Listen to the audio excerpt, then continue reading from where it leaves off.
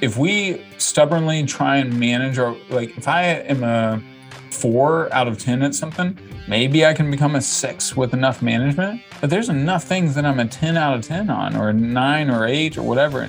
And if I just double down and do twice as many of those things, some of those might produce $10,000 an hour, which is one of my claims is like, hey, you can find your $10,000 an hour activities.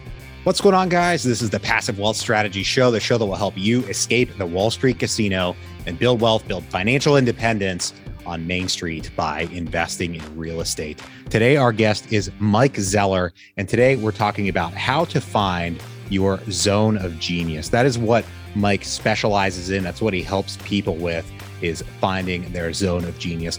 He is a successful businessman and entrepreneur. He's going to tell you more about the businesses that he started, how he got started, and all that great kind of stuff, and the spark that brought him into entrepreneurship and really helped him scale in his business, and then how he found that this is what he should be doing. He should be helping people like you find your zone of genius to take your wealth and your fulfillment in life to the next level.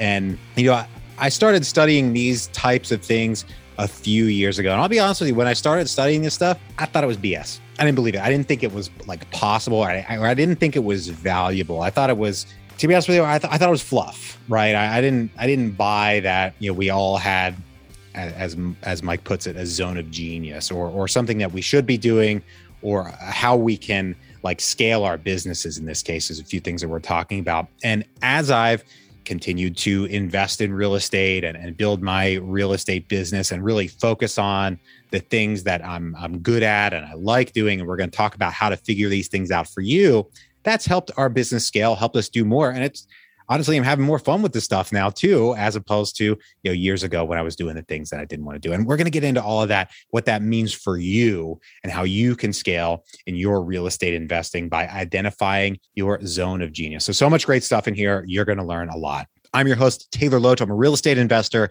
and I help busy people passively invest in commercial real estate. If you're interested in learning more and applying to join our Passive Investor Club for access to passive commercial real estate investment opportunities, go to investwithtaylor.com. Once again, investwithtaylor.com. If you're an Apple Podcast user and you enjoy the show, please take a moment, leave us a rating and review on Apple Podcasts, 5 stars if you don't mind. I appreciate that so much. That helps other people learn about the show, because that helps us rank higher in the Apple Podcast ecosystem. And I'm always honest with you guys, gives me a nice little warm and fuzzy, happy feeling inside, because I get to see that you're engaging with the content and you're escaping Wall Street along with us. Is what it's all about, is engaging, taking action, and getting to that next level. No matter what podcast app you use, if you haven't done so yet, look the show up, the Passive Wealth Strategy Show. Hit the subscribe button and join us here every Monday, Tuesday, and Thursday with our expert guests helping you get into real estate investing or take your real estate investing to the next level passively. That's what we're all about here. If you know anyone who could use a little bit more or a lot more, as the case may be, passive wealth in their lives, please share the show with them and bring them into the tribe. The best way to grow your wealth, your satisfaction, in my opinion, is to help someone else grow theirs. And you can do that for one of your friends, maybe some of your family, by introducing them to content that you find valuable. And if you find this show valuable, please do share it. I appreciate that so much. Once again, our guest is Mike Zeller. Today, we're talking about finding your zone of genius. And we get into a lot of the details here. And years ago, I didn't get this stuff, right? But now I do. And I'm trying to get it more. And I'm learning more from guys like Mike today. And you're going to learn a lot. And it's helping me scale in my real estate. And I'm confident that understanding these things and taking action will help you scale in your real estate, no matter how you do it. So without any further ado, here we go with Mike Zeller. Mike, thank you for joining us today. Taylor, excited to be here, brother. It's already been fun connecting backstage and can't wait to dive deeper. Hey, likewise. I'm having a great time so far, and I'm sure our listeners are going to get a lot out of the conversation today and out of what you had to say. For our listeners out there who don't know about you and your background, could you give us an intro as to where you come from and what you're doing now, helping people find their zone of genius? Yeah, 2 things I would describe myself as right now is I am a business architect, basically help people design the business of their dreams around their deepest areas of gifting. Second thing is I am on a path to establish myself as America's #1 expert at helping people find their deepest zones of genius and stay in those lanes instead of swimming in the lanes that they suck at. So, and I've started 16 other businesses, been an entrepreneur for 20 years now, and love the game of entrepreneurship. And I think it's the greatest game in the world. Awesome. Well, I'm all about that. And I love learning these types of lessons because I think that helps us really get further in our entrepreneurial journey. So first, tell us about zones of genius and kind of how you came to this idea and what that, means. Yeah, I remember when I was 20 years old and I was a junior in college, and I took the Myers-Briggs test. I was like, wow, this is really accurate and this sounds like me. And then I read some of the other profiles and I was like, no, that's definitely not me. and I was like, all right, that was really cool. And I was like, I wonder if there's other tests out there, other things, other ways you can see who you are, what on earth you're meant to do. And I am a person who's been insatiably curious about a lot of things. And my nickname freshman year of college was Socrates, as in Socrates, because I have these deep, long conversations about meaning and purpose. And then I ended up later on getting my master's in Christian leadership and studying leadership really deeply. But one of the core questions I kept coming back to: how do you know your purpose? How do you know your gifting? And then you read some of these books, and they're like, yeah, you can make money doing your passion, or no, you can't make money doing your passion, or whatever. And I was like, you know what?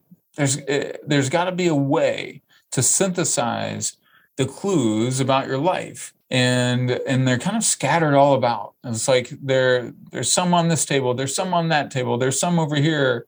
But what if you could organize them and synthesize them, and would patterns emerge and pop? Because we know, like, hey, Jim Collins wrote books like Good to Great and Built to Last by organizing data. And then patterns emerge from the data that he did not expect. What if we could do that for our personal lives and actually know, hey, oh yeah, that's what I'm meant to do, and that's what I'm a badass at, and that's what it will bring me fulfillment, and it will come easy to me.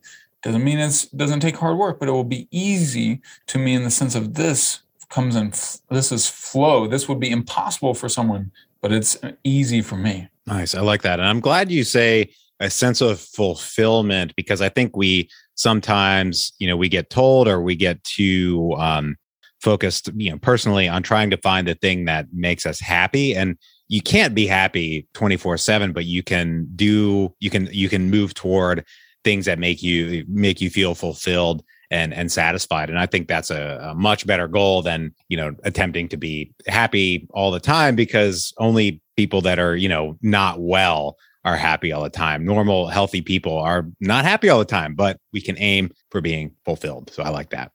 Yeah. Yeah. And I think when you look at it, what's fulfillment? It's worthy progress, or it's progress on a worthy idea, where we feel like we're growing, we're stretching. It's like, I have a 4-month-old. She doesn't want to play every day. She wants to grow. She wants to learn. It's more crucial for a human baby's survival to learn than it is to play. So what's that tell us as adults? What if that's also true? Like Viktor Frankl, when he survived Auschwitz and Nazi concentration camps, he said, hey, you know what? Human beings can survive almost anything if they have a strong enough why or a strong enough how. And, if you have that strong why, which is typically growth and progress and hope for something better. Yeah, I'm glad you say about learning too, because once we get out of the structured world of either, high school, or for those of us that went to college, we get out of that structured learning environment, we become adults, and then heck, we hit our 30s and 40s, and we kind of stop learning, and we need to, remember that we can always be learning. So let's get into it and learn about how you can start to, find those pieces on the different tables and start to put them together, and, how folks can think about that. Yeah. Funny, since we both have a real estate background, I was 32 and I was in Buenos Aires, Argentina on a mini sabbatical inspired by the 4-hour work week. And it was this is about a decade ago. And you're 32 now. So And I forgot about this. I haven't talked about this in any other podcast, but I remember being in Buenos Aires. And I was like, you know what? I have my third year in a row finishing as a top 1% realtor. I have my life set. I'm at the age of 40. I would have properties paid for. My investments are set.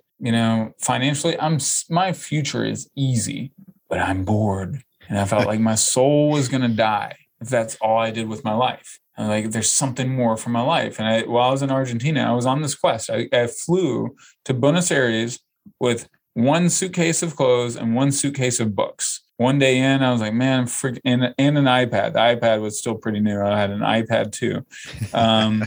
And I decided in my first hotel room, I had no place to stay except the first 2 nights, and I was going to find a place on Craigslist.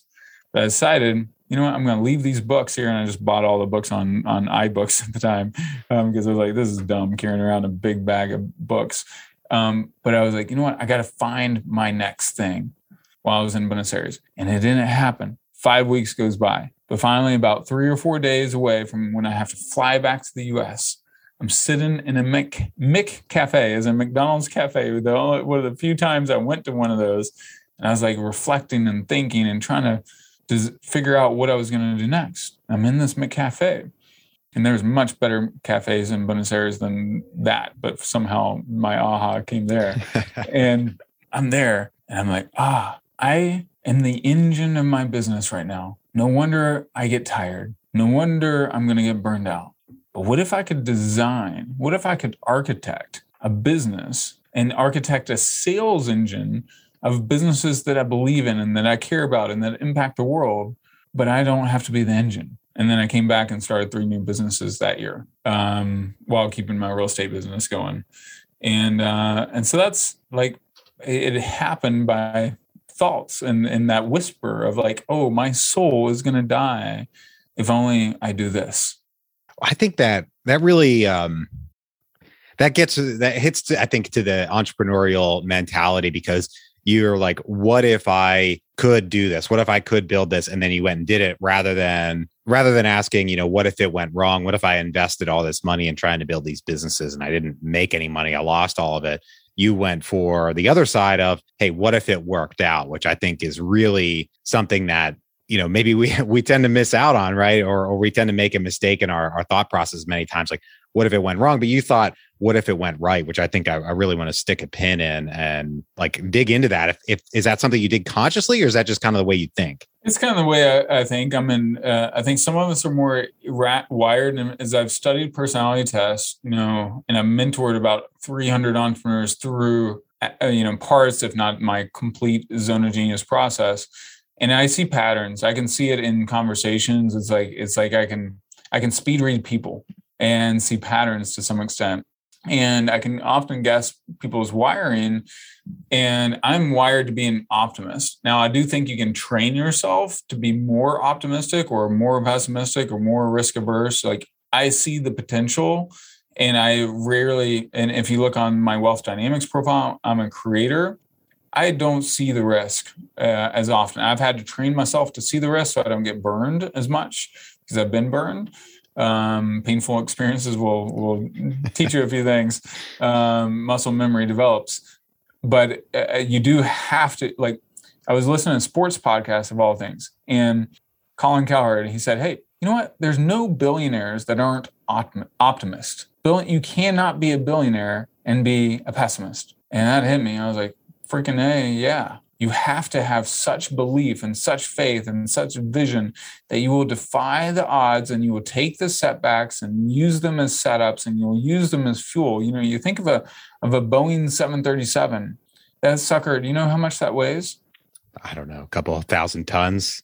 Close, 485 tons. Okay. So to get this, good guess. To get this heaping metal bird up into the night sky, it has to face something called resistance. And sometimes as entrepreneurs, and this is where the optimism comes into play that we were talking about, I have to have enough faith that because the liftoff happens when it gets enough resistance that forces it up. But right before the liftoff, it's got a ton of resistance and nothing is happening. It's still on the ground. So you have to hit enough resistance that catapults you up. And if you look at Napoleon Hill and other success authors, they talk about most people give up just a step or two too soon. So you got to be a freaking optimist in some regards while managing the risk. So I wonder where, I guess maybe it's getting into the weeds a little too much, but how you draw the line between, you're working on this new enterprise and hey, it's not, maybe making money yet, but you're really hammering away at, you have a lot of optimism that it's going to work out. But at some point, if it's not going to work out, you gotta be wise enough to see the writing on the wall and change. Like many successful tech companies in particular now are successful because they pivoted, they changed their business model. Maybe sometimes, 180 degrees or something completely different than what they actually did. So I guess how do you run that balancing act of optimism versus, also living in, stark reality, right? Yeah. And then, I 100% agree. And you got to one of my favorite books is called Just Start by Leonard Schlesinger. He's a professor at Babson College, was a Harvard Business School professor. And he talks about that test, pivot, feedback, improve, do that over and over and over again, and you'll minimize your chances of failure. On the other end, you got to look at a guy like Elon Musk. SpaceX was on its last leg like 3 or 4 times. Oh yeah. They had the rockets blew up again. Then he had to go and beg investors to give him another $50 million so he could go one more time. And they were probably in so deep, they're like, hey, if this project fails, what the heck is another $40 million or whatever, or $100 million or whatever he needed. And he was on the verge of bankruptcy with Tesla and SpaceX and SolarCity at the same time. And personally, he invested all of his own money in there. It was everything. He's like, he had to borrow money from friends to pay rent, is one of his famous things, right? So, and his big vision was to help get us to Mars, right? Like how crazy ass of a vision is that? And, so at the end of the day, you do your best you can to use wisdom and practical wisdom. But if you got a bold enough, crazy enough idea that just might work with enough creativity and he just had enough resolve and certainty, then he's going to freaking figure it out. And even if SpaceX failed, he would have come back at some point. I believe so too. I think he's a super unique person, and he's built 4 multi-billion-dollar companies, and really has swung for the fences. Now, you talk about our strong areas and our weak areas. You use slightly different terms for that. I'll let you dive into it. But how can we start to assess or understand our strong and weak areas? Yeah, I call it your weak ass or your badass lanes and your suck ass lanes. And sometimes I use weak ass too. But, personally, it's true in our relationships, in our marriages, romantically, business partnerships. But the problem is in the middle class mindset. Sometimes we feel like, all right, if you want a job done well, you got to do it yourself, right? What's a billionaire think? What's someone with true wealth and abundance that thinks radically different? You want a job done well? You hire the best damn person you can freaking find and afford, or you find a way to afford them. It's a different mindset. And it's because, I'm a big sports fan. And so you look at Tom Brady and the Buccaneers or Michael Jordan and the Chicago Bulls. What did those teams have in common? They had people knew their roles, and they had the right people in the right roles that were kicking ass at their roles, and they owned it. You look at bands, music, whatever. You look at businesses, Apple at its core. When Steve Jobs came back and he was still ahead of Apple, dude's bold visionary, pushing innovation. Tim Cook is the brilliant operations guy that streamlined their whole operations.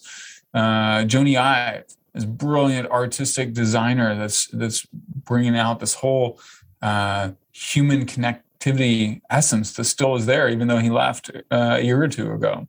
So you think of businesses when they flourish, people are playing the right positions.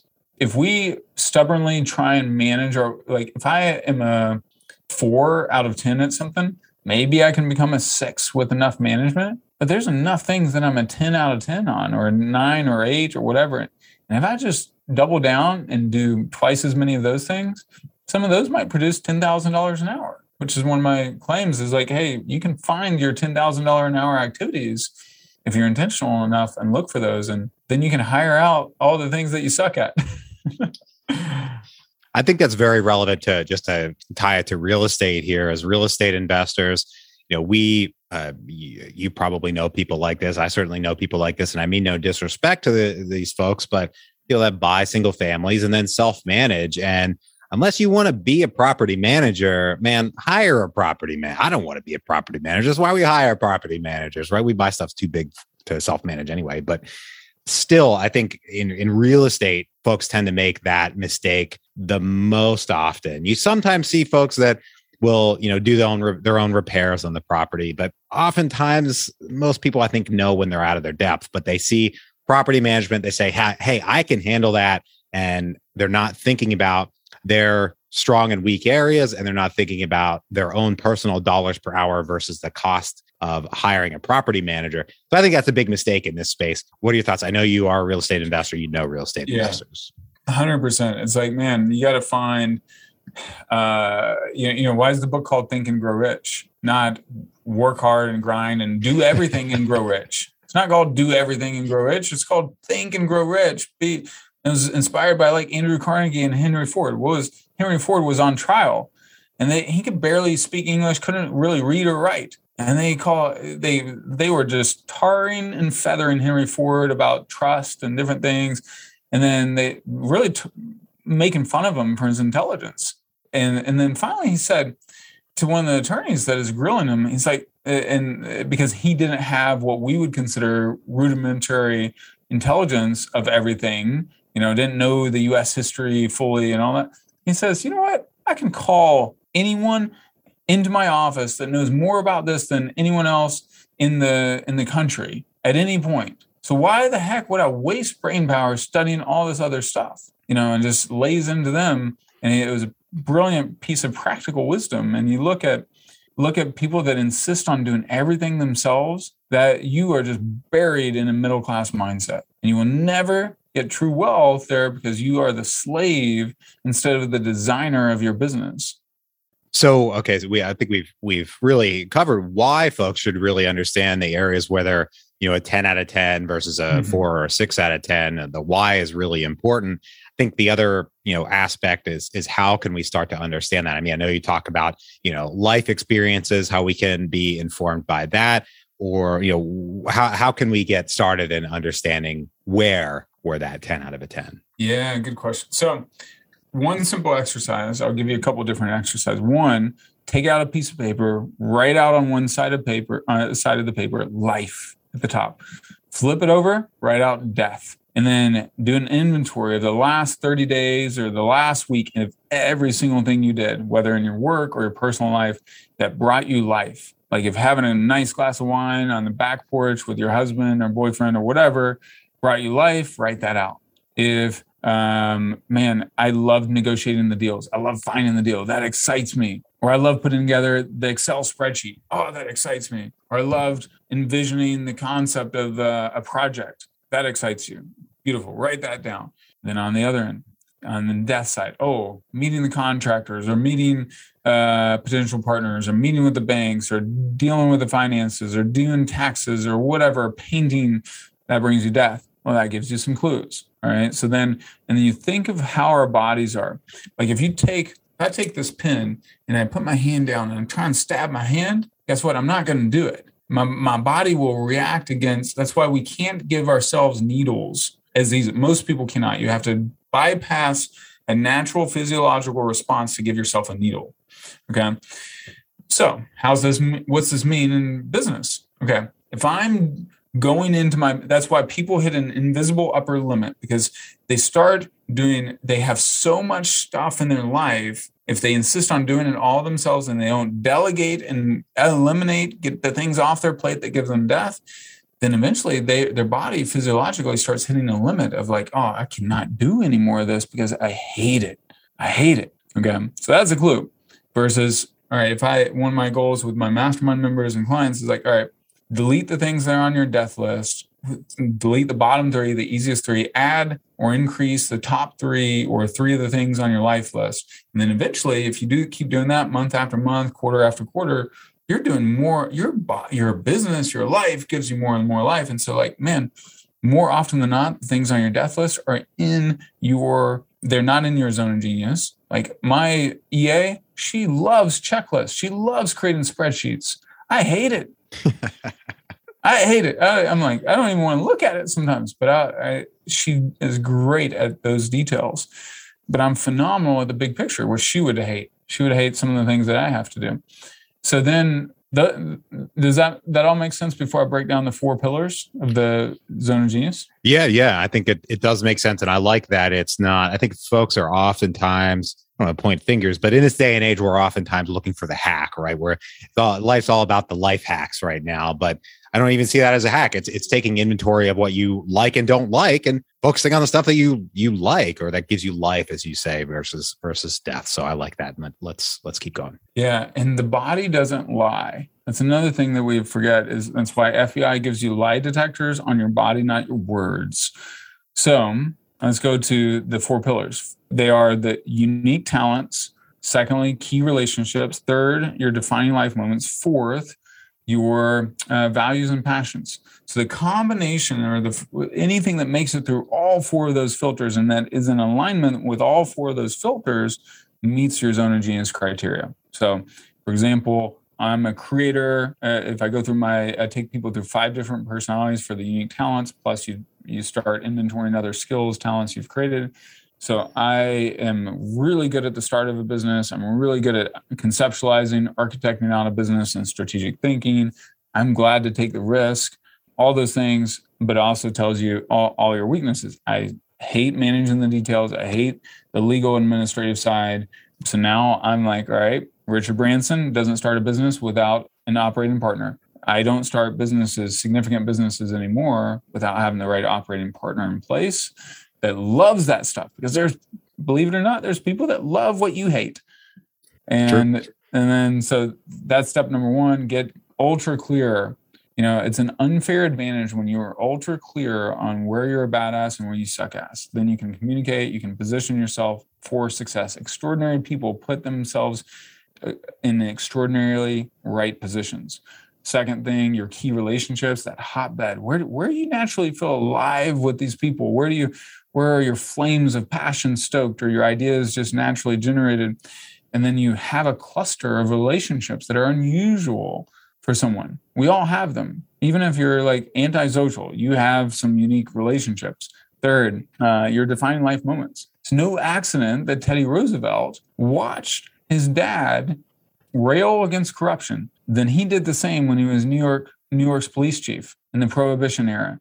Or before Prohibition. Then he did the same when he was president of the U.S. and railed against those seeds were planted, defining life moments. And also our messes become our message, or our setbacks become our setups, or our breakdowns become our breakthroughs. So you look, there's so much in our life that is there, but the problem is we haven't assembled it and connected the dots. And that's one of the things I'm good at, is connecting the dots. And then 4th thing, your values and passions. There's things that we are lit up by, and then there's things that make us furious, the things that we stand against. Human justice, whatever, wasted human potential is something that makes me frustrated. Like I can meet anyone. I used to, when I would meet waitresses or waiters at a restaurant, and when I was 20 years old, I'd start asking them where they want to go, what they care about, blah, blah, blah, and trying to help them, make some of their next steps, even at 20 years old. I was a bit irrational. But what do you stand for? What do you stand against? And what do you have an insatiable curiosity or desire, or that you can do all day long? Those are all clues. And then you put them all together, and like popcorn, start popping, patterns start popping. And but they don't start popping until you put them together. Wow. I really like that. And for my own business, as you mentioned that, looking back, things I don't like doing. I don't like dealing with brokers. Sorry, I know you were a realtor. I don't know if you still are. I don't care. Yeah, I don't like that part. I like working with the investors. So that's what we do now. But it takes time to get to that point and to understand what you like and don't like, or where you're good and where you suck. So I love all of that. Right now, we're going to take a quick break for our sponsor. Have you ever wanted to invest in the private lending and debt side of real estate? You might find that going out and finding borrowers on your own is tough. When you find a borrower, you have the task of evaluating their plan all on your own. And the traditional way of lending private money highly concentrates your risk because you'll probably be funding the whole rehab loan on your own. That meant writing loan checks well into the hundreds of thousands of dollars, placing a lot of risk in individual borrowers and properties. Not to mention, there's a lot for you to know in terms of how to structure these loans so that you can help protect yourself and work with the borrower in your interests. Now, there's a new way to invest in the debt side of real estate that turns the private money lending space on its head. You can invest in a variety of debt instruments with this new platform with as little as $10 in each opportunity. You can diversify your investment across a wide variety of borrowers, geographies, and asset types. This new platform is called Ground Floor. They make it easy to invest in either your name or using your self-directed IRA. And if you don't already have a self-directed IRA, don't worry. They make it easy to get started and get one opened. Go to www.passivewealthstrategy.com/groundfloor to get started, or click the link in the show notes. See the Ground Floor site for full terms and details of what they offer. Once again, that's www.passivewealthstrategy.com/groundfloor, or click the link in the show notes. Back to the show. All right, Mike, I've got 3 questions I ask every guest on the show. Are you ready? I am ready. Great. First one, what is the best investment you ever made other than in your education? In my wife. Investing in her, helping her believe in herself has returned tenfold as she's believed in me in some of the toughest moments. And it's just a joy to see her flourish. Awesome. Relationships are so important. So I love that. We had the best investment. Now we go to the other side of that coin, the worst investment. What is the worst investment you ever made? I could look at a real estate flip that I lost $250,000 on. Ugh. That was brutal. It was the only property I ever lost money on. That's probably, but at some point I'm going to be really grateful for that investment because of all the lessons I learned from it. I'm not fully there. I don't have emotional resentment towards it anymore, but it still sucked. So hey, that's a lot of money. I don't care how much money you have. That's a lot of money. Yeah. Especially lose. Yeah. Wow. My favorite question here at the end of the show is, what is the most important lesson you've learned in business and investing? Most important lesson I've learned in business and investing: know your genius and stay in that lane. Like, I cannot invest like Warren Buffett. I could, but it wouldn't bring me joy. I would be bored. I'd be so bored. But I can invest and create like Elon Musk or Richard Branson, because that's how I'm wired. And if I stay true to how I'm wired, I'm okay. And I have a self-realization that I'm going to have higher highs and lower lows than most people. Because I'm a creator. That means my ride is bumpy at times. And that gives me peace as well, knowing that's okay. I'll be good. Nice. Staying true to yourself. Well, I love it. Mike, thank you for joining us today. I think it's awesome what you're doing out there. If folks want to reach out, they want to get in touch, if they want to learn more or anything like that, where can they track you down? Good question. So if you first want to go deep in knowing your purpose, your unique pathway to build wealth, fulfillment, and impact, to find your $10,000 per hour activities, get a copy of my Genius Within book. It is the greatest, when you go through the whole process, it is the greatest accumulation of clues about who on earth you are, what on earth you're meant to do that has ever been created. Promise you that. That's my brand promise. So you can grab a copy on Amazon or geniuswithinbook.com. Or for a free 6-step guide, you can text Genius U, as in the letter U, Genius U, to 474747, and you'll get a link to grab that free 6-step guide. And then Instagram is the Mike Zeller, same for LinkedIn, YouTube, and Facebook, and MikeZeller.com. But always a pleasure connecting. Taylor, love what you're up to. Excited for this next season of your investment and entrepreneurial career too. Well, awesome. I'm excited as well. And like I said, I love what you're doing out there, and we'll be sure to tag you in all the places. Shout out to our social media folks.